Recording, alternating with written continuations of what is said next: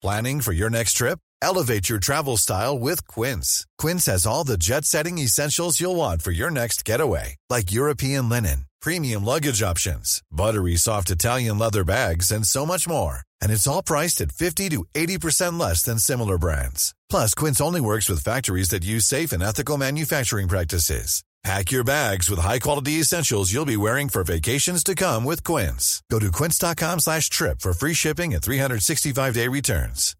Everyone knows therapy is great for solving problems. But getting therapy has its own problems too. Like finding the right therapist, fitting into their schedule, and of course, the cost. Well, BetterHelp can solve those problems. It's totally online and built around your schedule. It's surprisingly affordable too. Connect with a credentialed therapist by phone, video, or online chat, all from the comfort of your home. Visit BetterHelp.com to learn more and save 10% on your first month. That's BetterHelp, H-E-L-P. Burrow is a furniture company known for timeless design and thoughtful construction, and free shipping, and that extends to their outdoor collection. Their outdoor furniture is built to withstand the elements, featuring rust-proof stainless steel hardware, weather-ready teak, and quick-dry foam cushions. For Memorial Day, get 15% off your Burrow purchase at burrow.com/ACAST and up to 25% off outdoor. That's up to 25% off outdoor furniture at burrow.com/ACAST.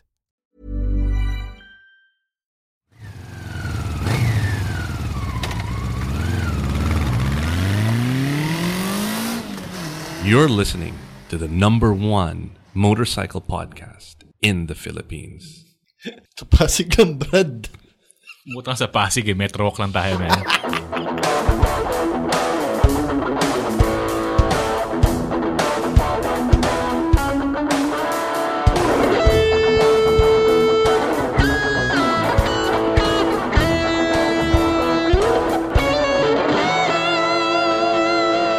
Tunay na rider.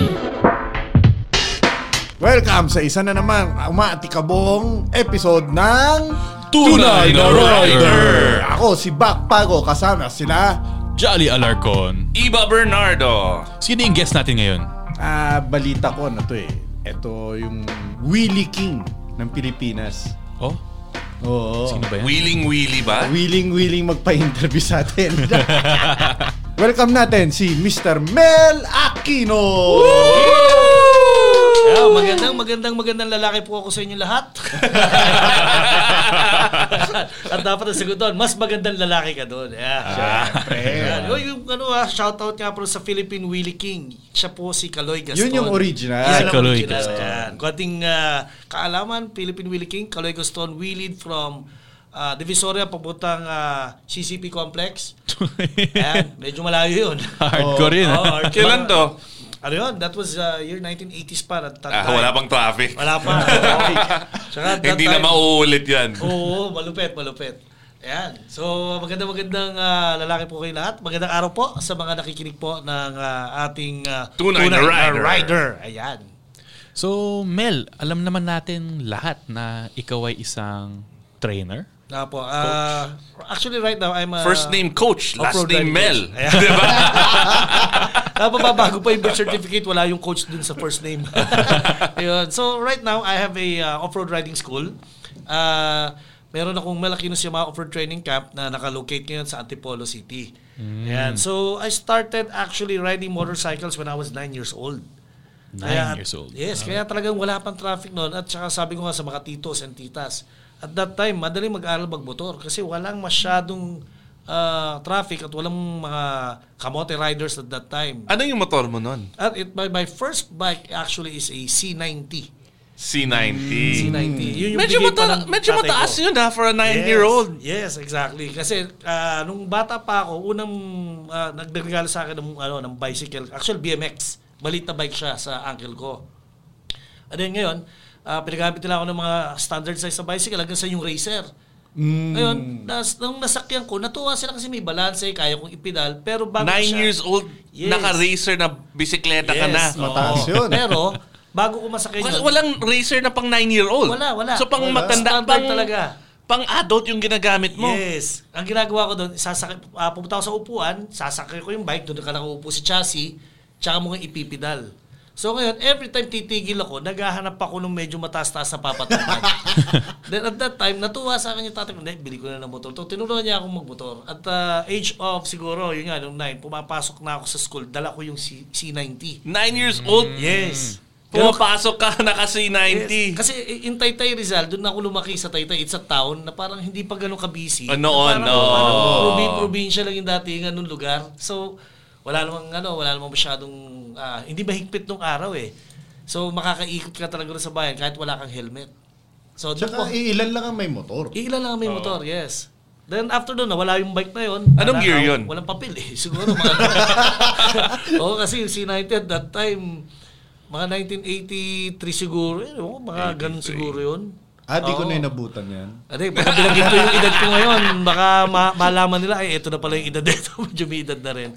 Pero it was a very good experience. Starting on a semi-automatic motorcycle. Then after nun, nagkaroon ako ng Yamaha V50. Yun yung second Pareho bike ko. tayo. Yan, V50. Yan. Favorite bike ko yan. Yan, tapos nagka C70 na rin tayo, which is yun yung naiikot ko yung buong Pilipinas gamit yung motor na yun. At 1,869 kilometers, 500 pesos lang ang gasolinang nagastos ko. Wow! Noon. Yeah, magkano kaya yun ngayon? 500? That was 1998. Yan, 17 yung gasolina. Ayan, mga ganun. 20 pesos na, halos full tank na ang C70 nun eh. Mga ganun eh. Umikot ka sa Pilipinas, gamit mo C70 na Yes. Damn. Yeah. So nakarating na Sagada yun. At that time, hindi pa simentado Sagada. Oo. Kaya pag nagpreno ka, yung preno mo mapupunta sa likuran. Kasi pag tumama sa bato, literal iikot yung mabebend eh. Pero that was a very good experience din dahil ang gamit ko palang helmet nun, ito sa mountain bike helmet. Then after that, at least may helmet. Yes. Saka sa Sagada noon, parang bangin talaga, di ba? Literal. Highest highway, yung Oo. Walang hindi pa gilid. kalsada. Walang gilid yun. Scary talaga yung Sagada noon. Di ba, rough road talaga siya. Tsaka salubungan pa yun, di ba? How long did it take you to get from Manila hanggang Sagada? Well, first day namin, 8 riders kami. Unang tulog namin, Isabela. Sa Barangay Hall lang.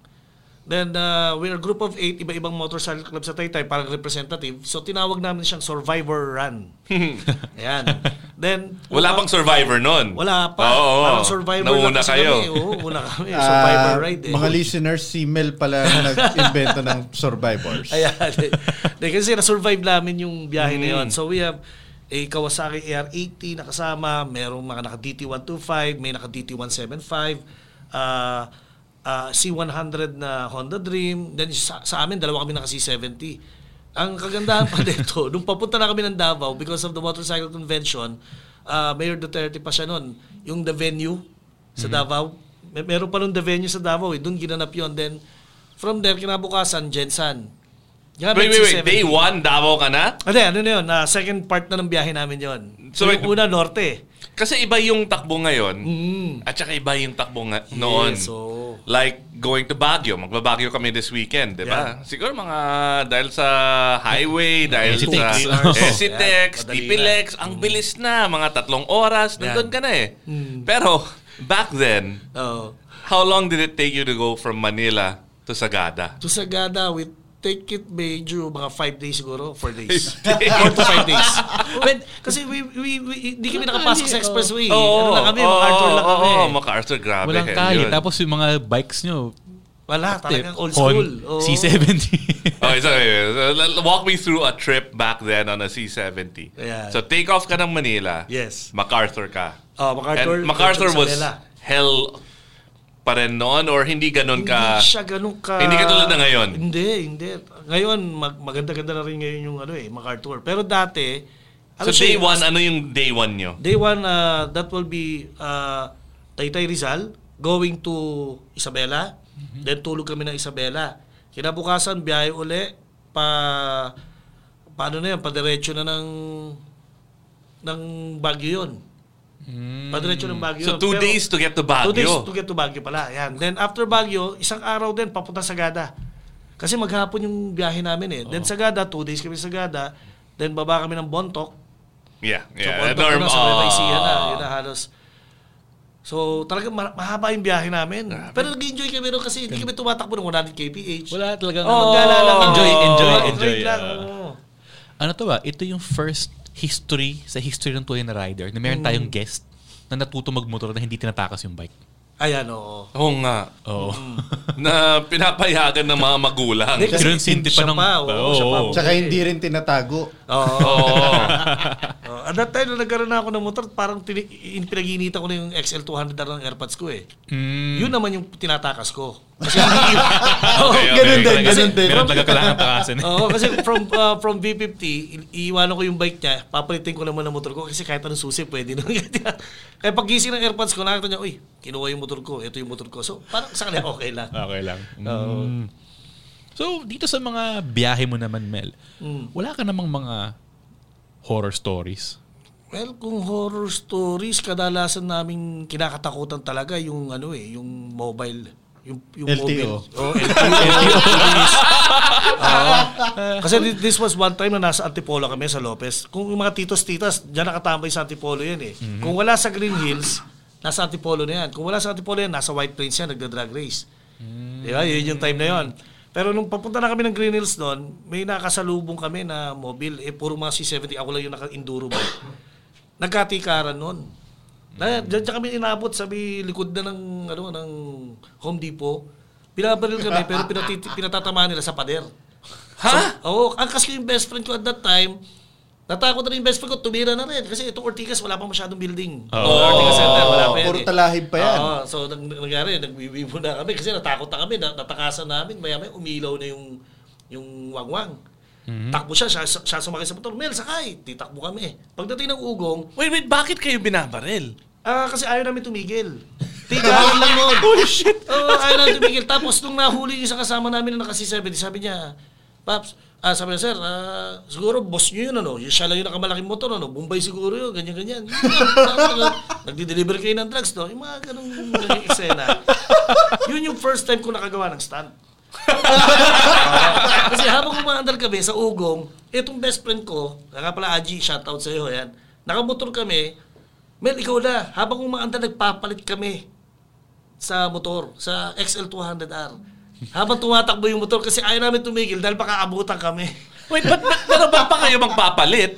Kasi gusto niya ako na magmotor kasi, personal bike ko yung motor, para mas kabisado ko.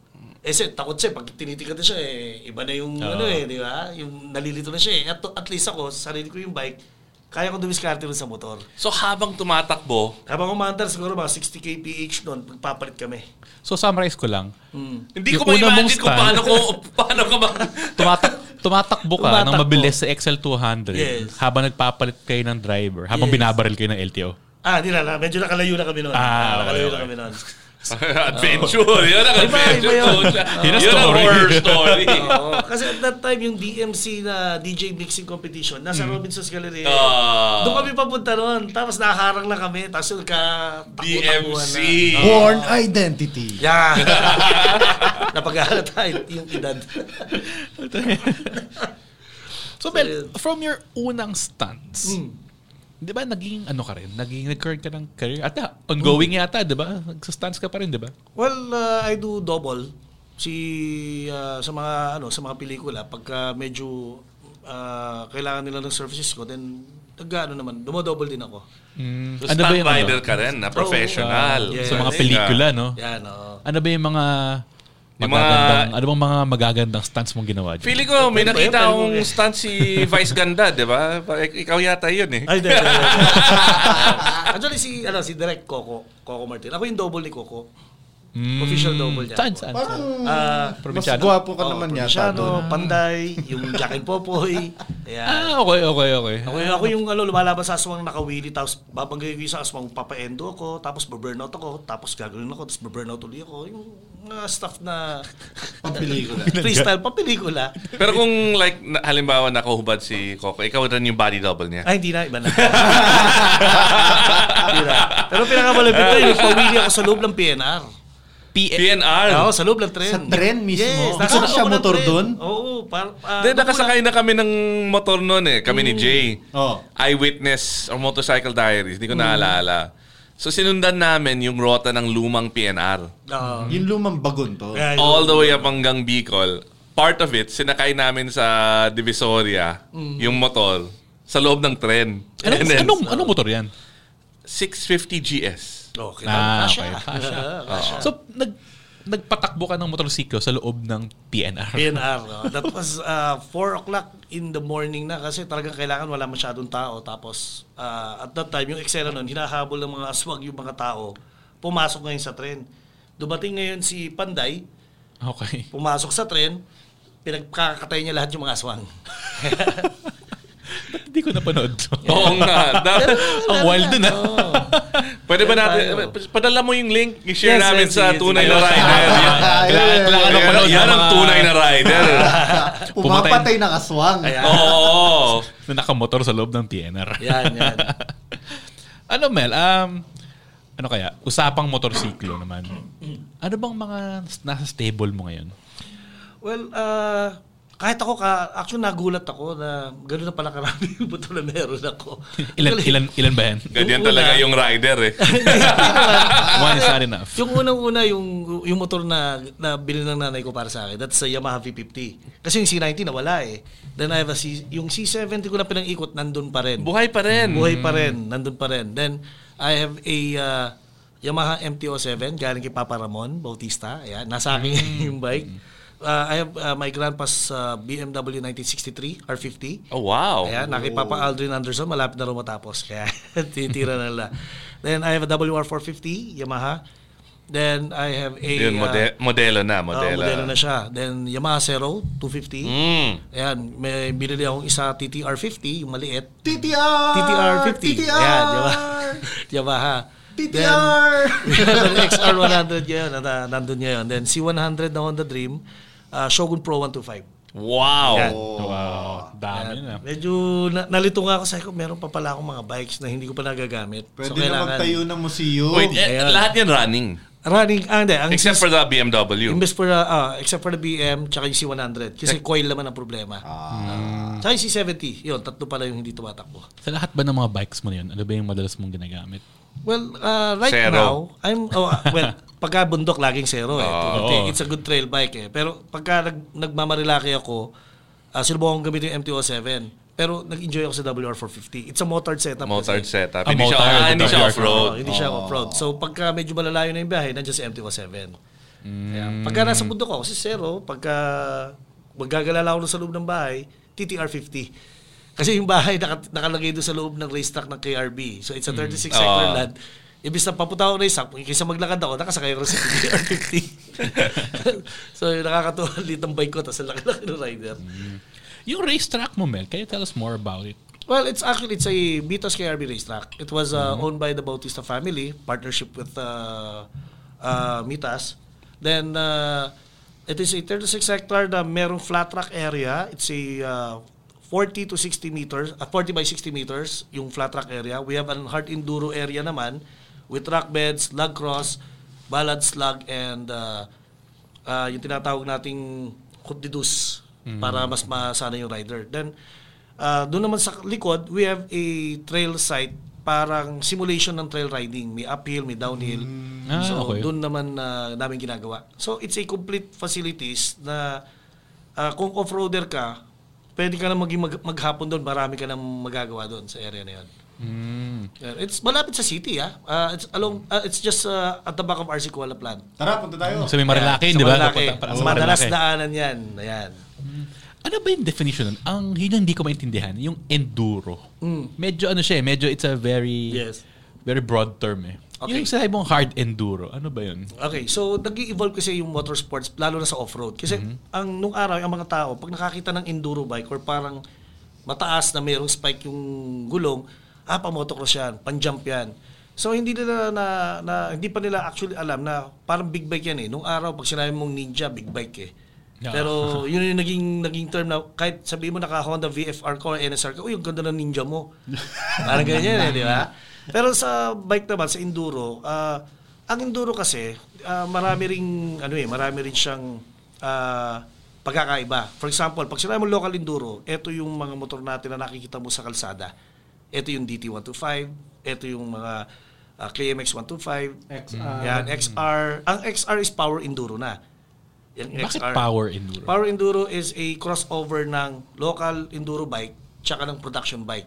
So, meron kang panggitna. More power! More power. Ayan.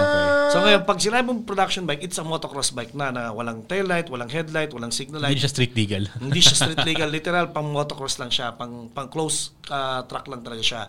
Ngayon, yung production bike na yon, para maging legal siya, kailangan mo lang ng headlight, taillight, tapos yung gear shift, yung gear pattern, na yung sinasabi natin na pag motocross bike, bap, bap, bap, pag wide gear ratio, bap, bap, ibig sabihin, yun ang pwede sa kalsada. Wide. Wide gear ratio. Kaya yung WR, ang pangalan niya, WR, wide gear ratio yun.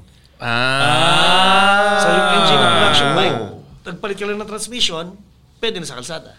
Okay, so mas maliit yung shifting time mo. Yan, Yun ang ibig sabihin ng ano. So ano yung short gear ratio? Yun yung mga production. So it's called short gear ratio? Short gear ratio. SR. SR. Baliktad din na. So yun yung naging parang na-develop hanggang sa nagkaroon na ngayon ng trials. Yung trials, ito yung umakit ng mga boulder. Umakit na troso. Ayan, so umakit na troso. Ngayon, parang parkour ng motor. Ayan, parang exactly. Tapos naglabas na sila, tapos enduro, di ba? Nagkaroon siya ng crossover. So doon ngayon lumalabas yung mga bike na gamit Tim Coleman, na yung mga X-Trainer, na 300cc. Alright, we're gonna need to, Ayan. we're gonna need to cut this part and then like have an infographic Para mas na may ma-visualize ng mga tao. Yeah. This specifically, di ba? Dapat may to. Kasi, grabe, all of that information kailangan i-distill natin para sa tunay na rider listeners. Hindi ko alam kung ano yung WR. Ngayon ko lang nalaman kung ba't Oo nga eh. So it's already a YZ, production bike YZ, Power Enduro WR, Local Enduro XT. Pero yung mga kotse WR rin yung ginagamit, di ba? Baka ano yun, mga kotse. Pero World Rally Championship kasi may yun. mga ibig sabihin kasi yung mga symbols na Kailangan na sila eh. For example, pag BR Racing, alam naman natin, kunyari NS, NSR. Ayan. So, gano'n ang ano niya. Kasi mga hapon, may mga kanya-kanyang logo rin sila eh. Kunyari, the CR is actually... Comfort room. May CR rin ako CR, di ba? Pero yung unang motocross bike na ginagamit nila is Elsinore. Yung Honda Elsinore. Elsinore. Yeah. Steve McQueen. At that time, ang Honda, ang ginagawa niya, piston ring lang eh. Hindi naman motor yung unang ginawa niya eh. Then, Suzuki first made a looming machine. Ito yung pang-hati ng tela. Ayan. Tapos si Yamaha, hindi naman motor din ang gamit. Piano. Di ba? Hanggang ngayon. Yung logo niya, may tuning fork. Ayan. Wait, so CR, anong ibig sabihin ng CR? Well, parang Elsinore siya na hindi ko may so ginamit, it comes from the root Elsinore. Parang yun ang ano nila. Yung Then convention YZ, nila. Yan, KX, yan. So kunyari, sa suspension, nakauna-una naka-embento ng single suspension for off-road, si Suzuki sa RM. Ang tinawag nila doon sa swing arm nila, full floater. Alam ko yun. Yung minsan may mga full floater ako sa CR. Tuwang-tuwa ako pag full floater. Sa CR. Kaya nga minsan tinanong ng doktor ko eh. Ano ka ba? Floater ka ba o sinker? Mas healthy yung floater, di ba? Floater dapat. Ang hirap ng palubugin minsan. Yung blender. So, pag nag-off-road ka, pagka sila mong unitrack, anong uisip mo sa unitrack? Alam ko ano yun nabasa sa mga swing armin minsan eh. Yeah, unitrack green, Kawasaki. Pag sinabi mong ProLink, Honda. Yeah. Pag sinabi mong monoshock, Yamaha. So full floater, that's Suzuki. Yun yung may kanya-kanya silang tawag. Pero it's the same thing. It's the same thing. Basically, it's a single suspension. Single suspension. Yes. Okay. Siyempre, baka ginaya namin yung Honda, di pwede. So yan yung ano nun. Parang pagka dilaw, alam mo, Suzuki, pag pula, Honda, pag asul, Yamaha. Yeah, ganun sila eh. So how do you get into the teaching? What gives you para sa mga tunay na rider na hindi alam ba't kami tawagin na Coach Mel? Well, 'di ba? I mean, alam namin. Lahat ng mga kaibigan namin. Ako, nag-aaral na ako sa flat track course mo eh. Ano ba? Pero for the other people, bakit kang Coach Mel? Okay. Nag-start kasi yan when, nung nagsisimula rin ako magmotor noon. Parang nakabangga na ako ng guya, ng baka, kung saan kung ano nangyayari sa akin, siguro talagang blessed lang na I'm here and I survived and I learned so much things about motorcycle riding. Then one time, na-inspired ako sa isang tao. Ito, kilala to ng motorcycle, si Jake Swan. Jake Swan has a motorcycle riding course. Yep. Safety school. Safety school. Nag-enroll rin ako doon. Exactly. So nakita ko siya kung paano mag-conduct ng magturo. training. Oo. Ang ganda nung may nakikinig sa'yo. Das, sinasabi mo kung ano yung tamang gawin sa pagmumotor. So it's very informative. Makakatulong ka. So sabi ko, at saka yung boses ni Jake, gwapong-gwapo, di ba? Gwapong-gwapo. I love that. Yung boses niya. Yung boses. Peace, Jake. Sabi niya, Mel, baka gusto mo sumama sa pagtuturo, i-ano kita. Kasi ako daw, dahil Tagalog, kaya kong ipaliwanag pa ng mas malalim. Kasi si Jake English spoken yun. But at that time, I have an offer coming from Suzuki Philippines at that time na magtatrabaho na ako sa kanila. No, pero my point is, my question is, bago ka umabot doon na you must have done a lot of things. Yes. You must have learned a lot of things before someone like Jake Swan or a brand would ask you. Well, I started riding BMX talaga. Doon ako nagsimula sa BMX. So yung Teresa, iniikot namin niya naka-BMX. Then meron pa mga asil ko dyan sa may Green Hills. Binabike lang namin. From Taytay Rizal, we do biking. Then natuwa ako sa flatland freestyle. So hanggang sa parang yung skills ko bilang rider sa BMX nang galing. So parang na-transfer ko lang sa pagmumotor dahil mas madali, throttle lang eh. Just ka lang ng throttle eh. Hanggang sa nakakita na ako ng may nagmo-motocross na. So yung mga local So nag-motocross ka na rin? Yes. And then after ng motocross, that was 1998. So kumakarera ka? Kumakarera na ako noon. So parang sabi ko nga, iba yung natutunan mo, marami kang natutunan na parang gusto mong i-share. Then after that, yung... So how many years ka so BMX, kumakarera ka rin? Kumakarera din akong BMX. Then ikaw-compete kami sa flatland freestyle. Okay. So magkaiba kasi sa BMX may dalawang klase rin. Yung karera talaga, then may competition din sa flatland freestyle. So ito yung mga endo, yung cherry picker, ganyan.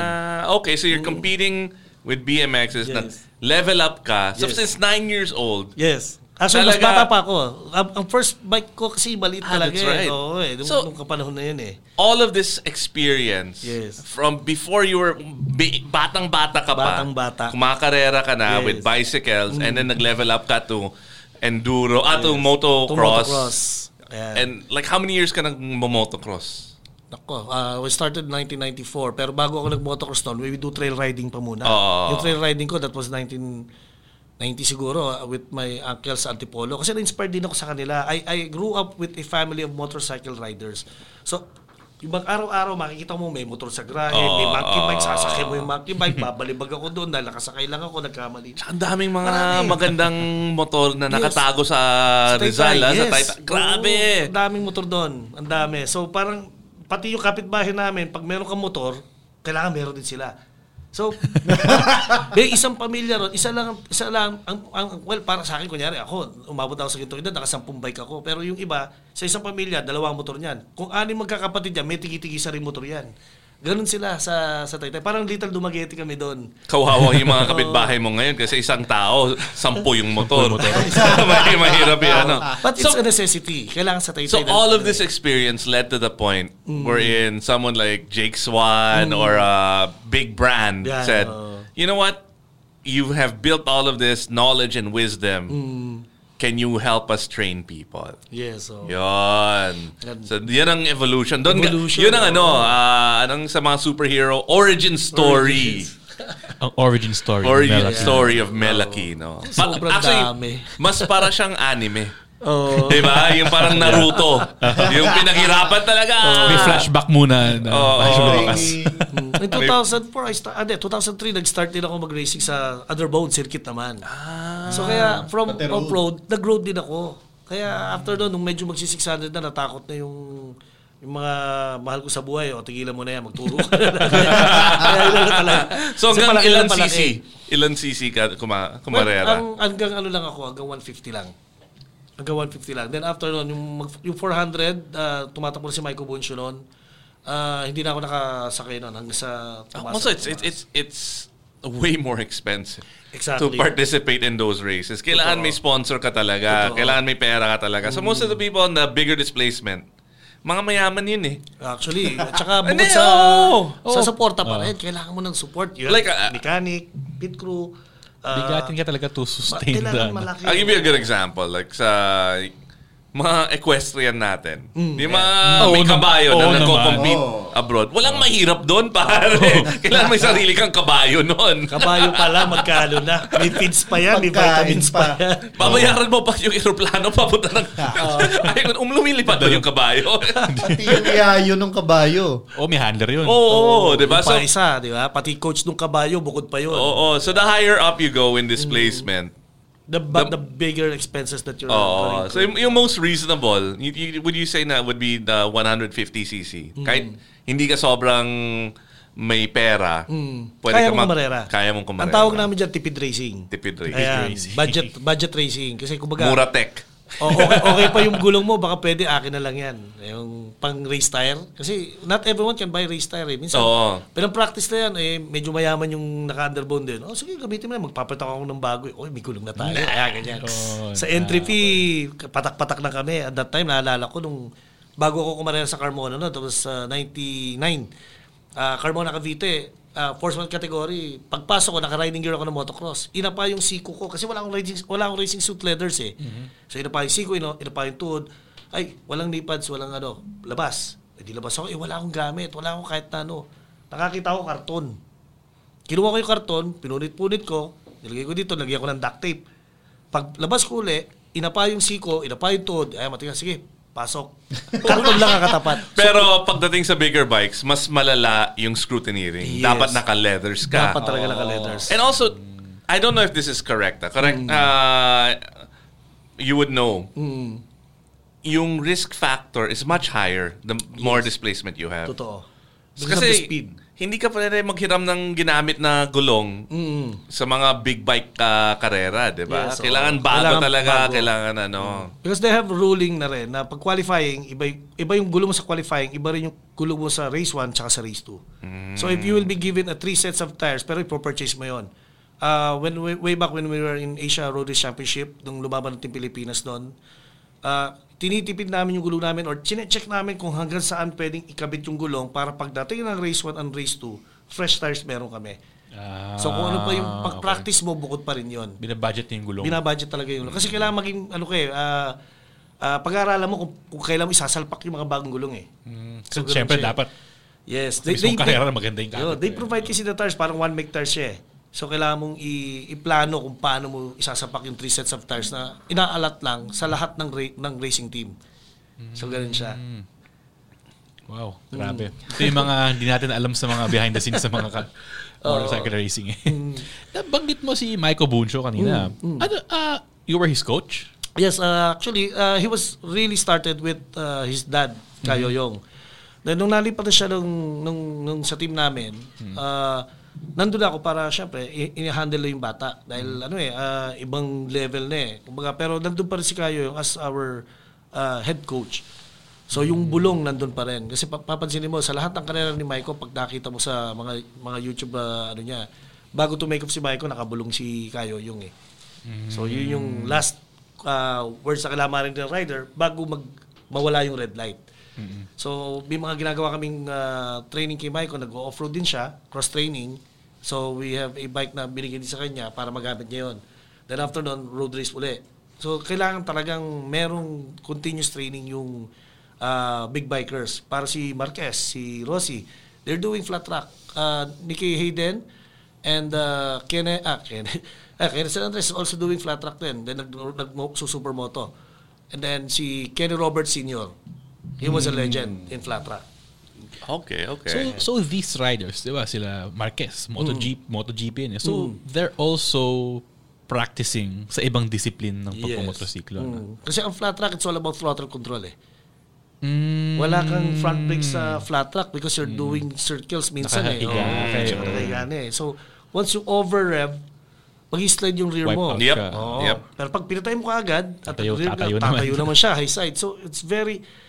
yung sinasabi namin throttle control is you turn your bike using your rear tire. So, hindi na handlebar ang ginagamit mo. Rear throttle tire na yung pang-balance mo. Yes, power na.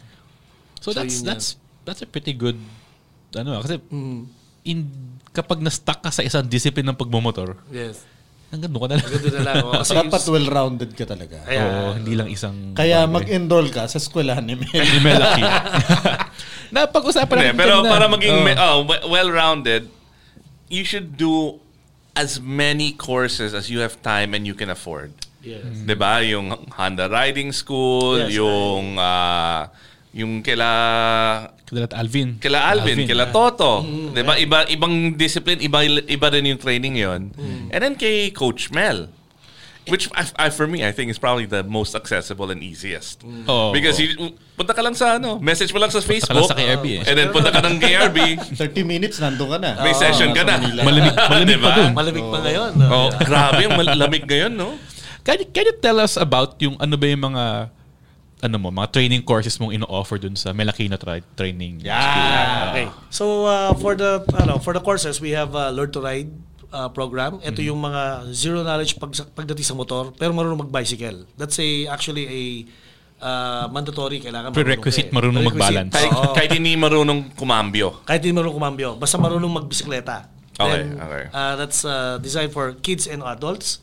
Then we have the second module, yung basic off-road, which is yung lagi nagbumotor sa kalsada pero first time sa dirt. We teach them how to corner, how to use the brakes pagdating sa dirt. Then ito yung isa naman, yung trail ride module. Ito naman yung may uphill, may downhill, how to handle your bike properly inside the mountains, pagka nag-river crossing ka, pag dumaan ka sa mga rock beds. Then we have a trail ride experience. Yung trail ride experience is level 1, dadalhin lang namin kayo sa bundok, dun sa pinaka-backroads lang. Parang ma-enjoy nyo lang siya. Is it more fire road or is it more on fire road siya? More on fire road. Then we have wheelie session pero ang ginagawa namin sa wheelie session kasi is by schedule siya. Kailangan mabuo muna namin yung mga participants. Then ang magtuturo niyon si Philippine Wheelie King himself, si Kaloy Gaston. Then Roy Bautista naman, he's our motocross coach. So if you like to ride motocross naman, ibang level, kay Roy Bautista na. Tsaka si Roy, kung ikaw yung stunt double ni Coco, si Rowie stunt double ko. Ayan, oo. May ginawa sila dati. Rowie, suot mo yung jacket ko, tsaka yung helmet ko. Ikot ka dyan. So, yun. Siya na yun. Si Rowie, grabe yun. Diba? Wild talaga si Rowie. Dati ng motorsiklo yun. Siguro mga 5 seconds siya nasa ere. Oo. He was born riding na talaga. Kasi at the age of 4, nagsimula naman siya magmotor. So, ikaw 9, siya 4. Ako 9, siya 4. Because yung PW50, balik talaga yung PW50 na pinagagawin sa kids. Ang gagawin naman niya, yung tatay niya nagte-trail, si Karomi. Ang gagawin, sasakay niya yung motor, tatali niya rin sa motor niya, pupunta ka na Caverel. Angkas niya si Rowie.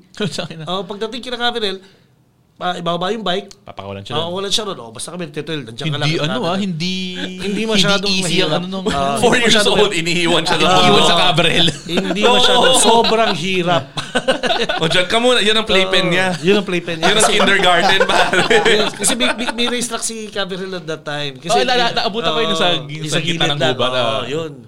Hindi ano yun nila? May tikyayin eh. Yeah. Yung kapag hindi maganda yung pasok mo na sa jump, mahulog ka sa bangin. Exactly. That's why may built-in padding si Rowie. Necessity yun. Diba? Pero kung makita mo, kung kahit medyo malaki siya, yung skills na meron siya, kahit walang pinipiling, wala pinipiling yung skills. Sabi nga natin, you can buy a motorcycle na kahit anong motor, pwede mong mabili. Pero without skills, mahirap pa rin kontrolin yung bike na yan. So, yun na lang yung sinasabi. You invest on your skills, then kahit anong motor, kaya mo na sakyan eh. Basta marunong ka nang gumamit eh. I mean, and I keep on going back to this. One of the reasons na binenta ko yung 990 na KTM ko kay Buck is I don't have the capability to maximize, to fully utilize yung 990cc na dual sport na KTM. Yes. Grabe si Bak, ang galing magmotor. Actually, ang sekreto ni Papa Iba ron, bigay ko na yung 990 KTM kay Bak para mamatay na itong kamote ko. Loko nga. Joke lang. But recently, di ba, somebody passed away sa Marilake. Oo nga, sumalangit nawa. Grabe. Nabalita namin yun. A new rider. Yeah. I think on it's a really gift. Powerful bike. Yes, and it's a birthday gift nga sa kanya. Dahil, I don't know if my information is correct. He's only 21 years old. Parang di mo. Parang malita ko 20s, parang 25, parang ganun. Pero so we have a 20-year-old rider na sinasabi nilang newbie, on a fucking superbike. Yeah. Sa Marilaki. Sa Marilaki. You know, I mean, even if you gave me a super bike to use, I'm not gonna ride it. I'm not gonna bring it up to Marilaki. I'll spend like 6 months just kind of Tagaytay highway just to get a feel for it, and then araw-araw ko mag-Marilaki na practice. Well, pinaka-safe, you bring it to Clark or BRC. On a closed circuit. Closed circuit. Para one way ka lang. Mag-enroll ka ng classes ng road riding. People are investing on the bikes, pero sometimes they forget to invest on their skills. Exactly my point. Yun na yun. Di ba? Madaling bumili ng bike eh. Pero yung skills, kailangan mo rin... Pupunahan mo talaga ng oras kasi. Dapat nga inuuna yun eh. Oo, tama. Yeah. I mean, that's why if you can take any class, you know, take Coach Mel's, take Honda riding, sobrang, that's the first thing you should do. You should allocate time because you have to respect the power and the risk involved in two wheels. Tama, totoo yan. Grabe yung sabi nga ni Mel, si Marquez nagpa-flat track. I mean, the guy's like a MotoGP legend eh. Yes. Nagpa-flat track pa siya, diba? So, there's something to learn eh, even if you're really, really good at bikes. Tsaka masaya naman kasi talaga flat track. Masaya mag-flat track, oh. Oo naman. Sobra. Nag-slide din yung likod mo, pero control mo, di ba? Pero nung nag-flat track ako, Coach Mel, talaga sumakit yung inner thighs ko eh. Well, kasi, parang cowboy ako naglakad for a week eh. If you tried riding a horse, ganun siya. Kasi kunyari, pag sumakay ka ng motor, bakit kailangan mong higpitan yung handlebar mo? Di ba? Samantalang ang kabayo, pag sinakay mo, tali lang yung hawak mo. So the secret is the core and the grip ng yung legs. Ayan yun eh. Yung hamstrings ko talaga, yun ang sumakit. Lagi pala masakit hamstrings ni Mikey Kuangko. Hindi, nasanay na yun. Kumbaga, na-develop na yung muscles na yun. Kasi sa unang training mo, pag may sumakit sa katawan mo, that were the unused muscle na nagagamit mo na. Yeah. Kasi yung motorcycle riding muscles ba? Yun. Ano boys, kailan tayo mag-flat track ulit? Bak, gamitin mo yung 990. Mabigat-bigat yun pag nabuhalan ka. Meron ka bang mai-impart sa ating mga listeners dyan, Coach Mel? Ano bang mga tips and tricks mo dyan, mga life hacks sa pagmumotor na pwede mong maikwento sa amin? Well, gaya nga ng experience ko, siguro nga dahil napakabuti ng Lord sa akin na nabuhay ako na to tell the tale na there were times na I have accidents din nang sa natutunan ko na lang in a hard way.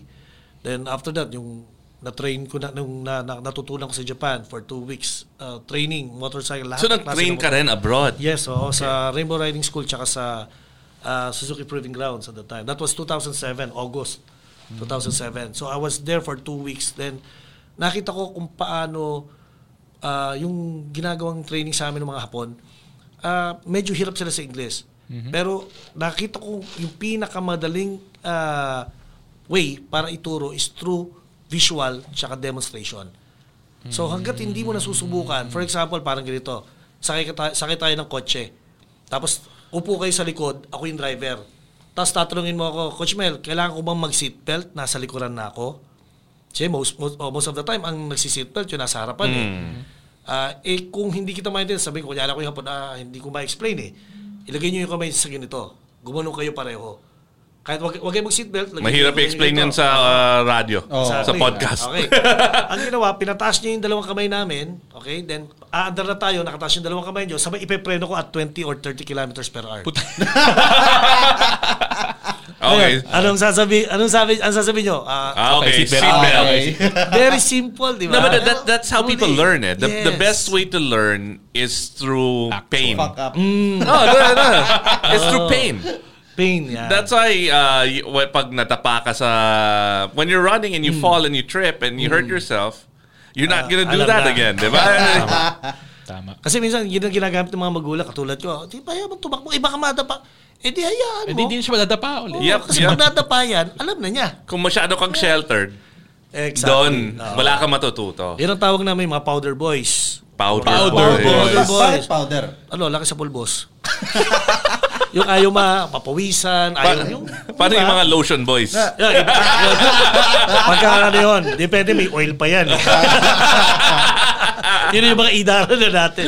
Lotion, oil, or me. Speaking of Kami, Grasa Boys kami. Grasa Boys. Ayan. Speaking of powder, naalala ko nung mga 90s, nagkakarera din ako noon. Nagpa-powder kami sa crouch namin. Bakit? Na-powderan pati puwet. Bakit? He was shaping. Shaving. Nagsusore. Okay. O, kasi lagi nakaupo. Baka magpaltos yung puwet mo, ganun. Oh. Gano'n bang kalupit yung mga dirt bike nung panahon, men? Hindi. Bisikleta yun. Bisikleta. Bisikleta. Sa motor, sabi ko parang... Ako rin parang kakaibang life hack yan baka. Para di magsugat sa bisikleta. singit mo. I think that's normal. Kahit yung mga triathlete, ginagawa yata nila yun. Yes, may bicycle Uso pa hack rin din. yun. Kung paano. Ayan. Alam mo yung Mel Aquino, bicycle hack number 1. Number 1. Kailangan mo ng ganon. Ano yan? Para sa mga ginagamit ng mga sugat na wala kagalingan. Maxi pad. Yan, maxi pad. Dahil, pag nag-bike ka, Sugat na walang mabike ka, diba? kagalingan.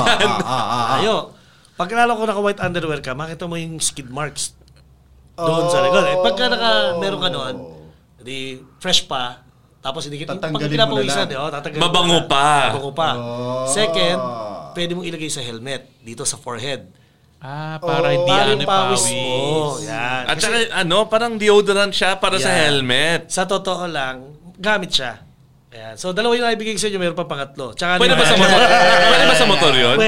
Pwede. Kasi tayo, pag lagi tayo nakaupo, di ba? Yung gumagano-gano lagi eh. So, nagkakaroon ng ng skid marks yan eh. Diba? Anong brand ang Well, mas pakapal, mas maganda. Yung mga heavy duty. Kung may wings. May wings, pwede? Pwede rin, para hindi kumilos. Pwede mo itikot sa ilalim. Para hindi ka lingon. Yun ang how Coach Mel uses maxi pads. Yun na yung headline natin sa magandang podcast. kuning sponsor yun, ha? Ayan. So, to give to the listeners, lagi nyo lang tatandaan na sabi nga ni Jake Swan, the more you know, the better it gets. Dirt won't hurt pagdating naman kay Tim Coleman. Dirt won't hurt. Yes, dirt won't hurt. Dirt won't hurt. Sa amin naman, never stop learning. Kasi tuloy-tuloy lang ang buhay. Yan ang tunay na rider, never stops learning. Gumagamit ng maxi pad. Gumagamit ng maxi pad.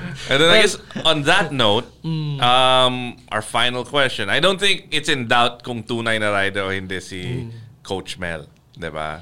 Pero what do we always ask our guest? Coach Mel, nakita ko may dala kang helmet. Paano ka nakapunta dito? Nakamotor. Ayun! Tunay na rider! Ayan. Isa lang ibig sabihin nun. Isa lang yan. Coach Mel Aquino ay isang tunay na rider! Ayan. Thank you very much po. And can I have this opportunity yes, to sir. Yan. Okay, so guys, I want you to check it out. Mel Aquino Simao Off-Road Training Camp. Check out our Facebook page and check out our website at www.offroadschoolphilippines.com. So, kita-kita po tayo sa bundok. The more you know or the more you ride, the better it gets. Salamat, brothers.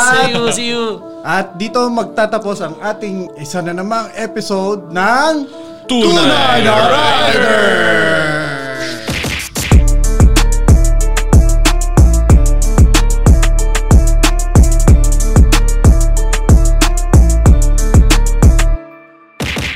Bernardo here from Tunay na Rider, and I'd like to thank Podcast Network Asia for supporting our podcast. You can check them out at www.podcastnetwork.asia.